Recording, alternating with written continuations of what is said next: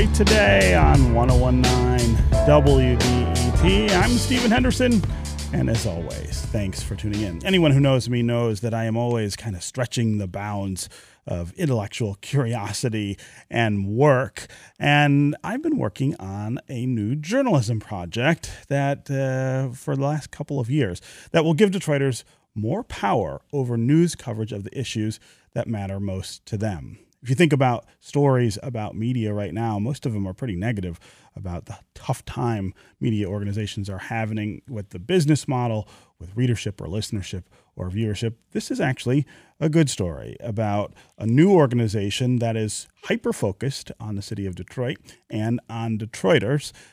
We were able to officially launch BridgeDetroit yesterday. And joining me now to talk more about BridgeDetroit, the work that we're going to be doing, and how that will involve Detroiters is Catherine Kelly. She is the managing editor and director of BridgeDetroit. Catherine, welcome to Detroit Today.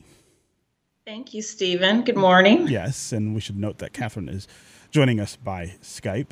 Also with us is Olivia Lewis, and she is a reporter and editor at BridgeDetroit. Olivia, welcome to the show. Hi, good morning, guys. Yeah. So we have been talking about housing issues throughout the hour so far. And Olivia, it's great to have you here talking about BridgeDetroit. But your first story for BridgeDetroit is actually about housing. It is up right now at BridgeDetroit.com. I want to give you a chance to talk about that story and how it fits into this larger context of the work that we're all going to be doing.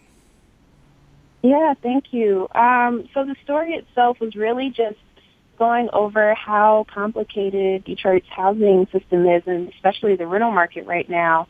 With the moratorium on evictions, there's a lot of unknowns in terms of what tenants can do and what landlords can do. And so I think one thing that I learned while just working on the piece was that there's a definite need for transparent and ongoing communication between tenants and landlords to try to figure out the situation right now with so much going on and everyone not really knowing where they're going to be in a couple of weeks or a couple of months. And so there's a fear that there will be a lot of evictions coming up. And so how do we prevent that? How do we find support for tenants who are trying to make ends meet right now?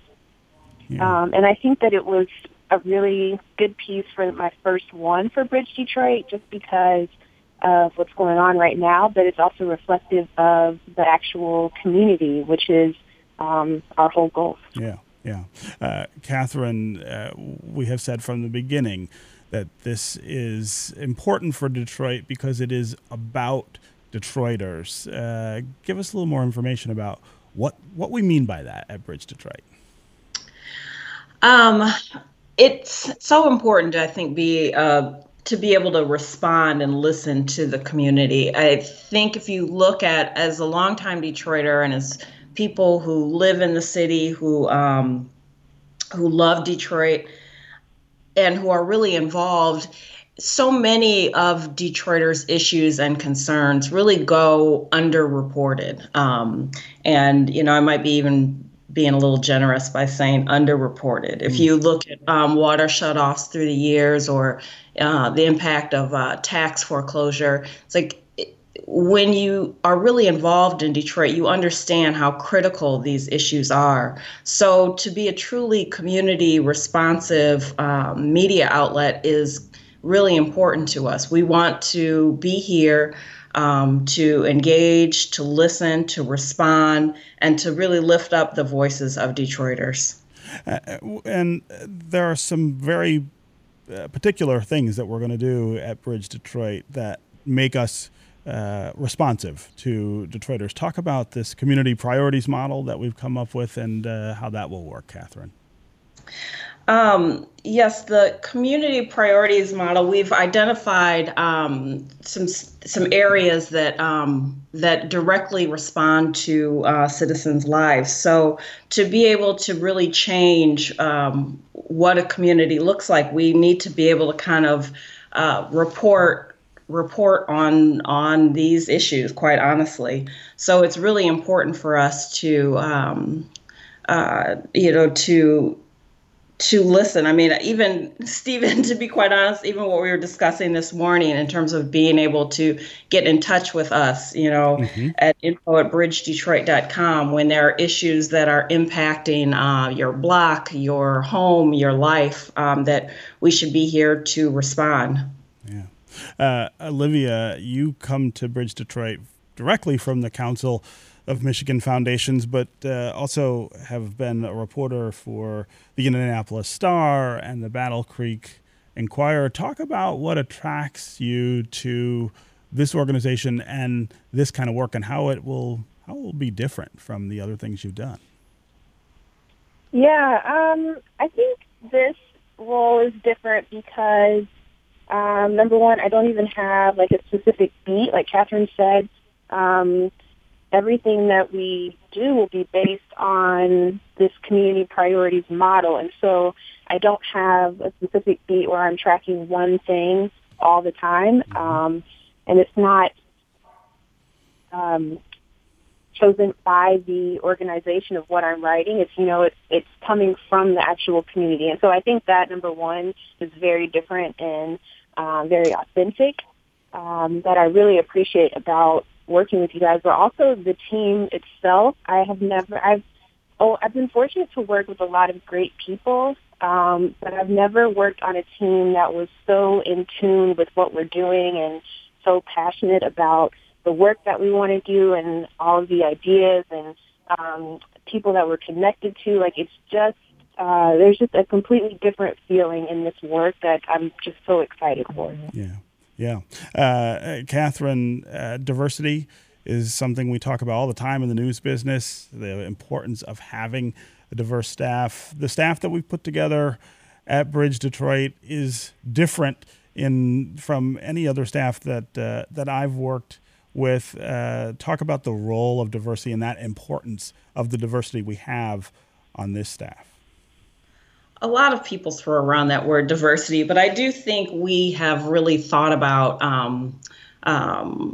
diversity, and it is. If you look at our staff, it's like we have Olivia. We're so lucky to have Olivia, who really comes from this policy background, and the way that can inform her reporting is going to be super important. I think you and Lewis have a background in more of the daily kind of traditional newsroom coverage, which adds a rigor and an important perspective to what we do. I come from Black newspaper world and also hip hop journalism, which, in the 90s, I think was really important to creating and evolving a voice of a culture. So I think that diversity, and Bryce with his multimedia background, I think we have a really dynamic group. Orlando Bailey and his podcast, Authentically Detroit. We have such a dynamic group of people who are committed to the city, who are committed to journalism, who are committed to really telling stories and creating a platform for voices that don't always get heard. Yeah. Yeah, and we should note that you can go to BridgeDetroit.com to see this new news and engagement organization, and you can subscribe from the website so that you would get constant email updates from Bridge Detroit about the things that are going on.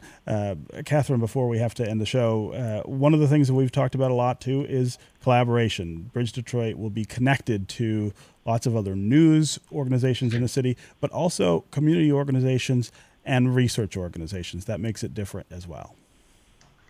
Absolutely. I mean, I think in Detroit, Detroit is such an engaged community. And so a lot of organizations, whether it's Data Driven Detroit, the Research Council, it's like you have so many organizations, Eastside, the Eastside, what is it? The Eastside Community Network. Yeah. Yes. I always just say the Eastside. I know what it is in my head, but I'm not always used to repeating it. But these organizations, and they're really on the ground level of what's happening in Detroit, and they understand the real problems. Detroit, with such a huge amount of people experiencing poverty and really critical issues. A lot of these partner networks that we're going to be working with are the first stop for a lot of Detroiters with problems, with concerns. So developing close relationships and kind of a real two-way communication ability with these groups is going to be really important in understanding what's facing Detroit. Yeah. Okay, Catherine Kelly, Managing Director and Editor of BridgeDetroit, and Olivia Lewis, Reporter and Editor of BridgeDetroit. Great to have you guys here. So excited to be working with you and excited for what is coming next. That's going to do it for me today. I will be back tomorrow, and I hope you will too. This is 101.9 WDET, Detroit's NPR station, your connection to news, music, and conversation. We'll talk again tomorrow.